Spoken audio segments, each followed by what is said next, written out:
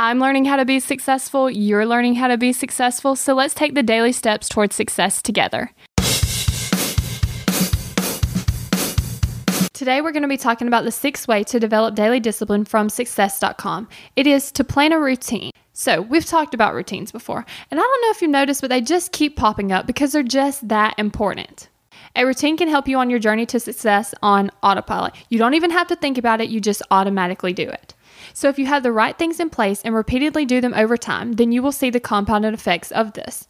Now, it may take a while to see the compounded effects, but it will be worth the wait if you set yourself up for success. So if you haven't planned your killer morning routine yet, then you need to get to it because it's just that important. Having an awesome morning routine can make your day just so much better. I recently had to change my morning routine because it wasn't working out. So I did some research, watched a couple videos, and figured out some things that I could add and take away. So now I have a morning routine that is exciting. I get done the things that I need to get done, and I make sure to get in a workout. And honestly, it has made such a difference.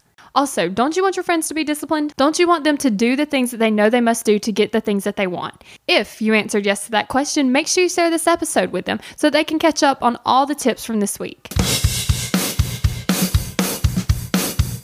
We're in this together, one step at a time. Have you found yourself Googling, how do I stop procrastinating? Here's the thing. When you search that, I'm sure you found hundreds of tips, tricks, hacks, and strategies. In fact, I've shared several of them here on the podcast. The only thing is, did it work? Are you still procrastinating? If you are, then what you need isn't another hack.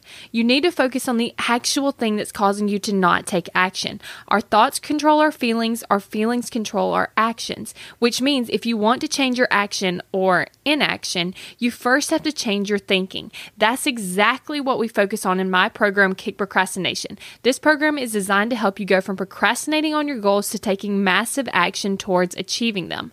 So go to kickprocrastination.com to sign up.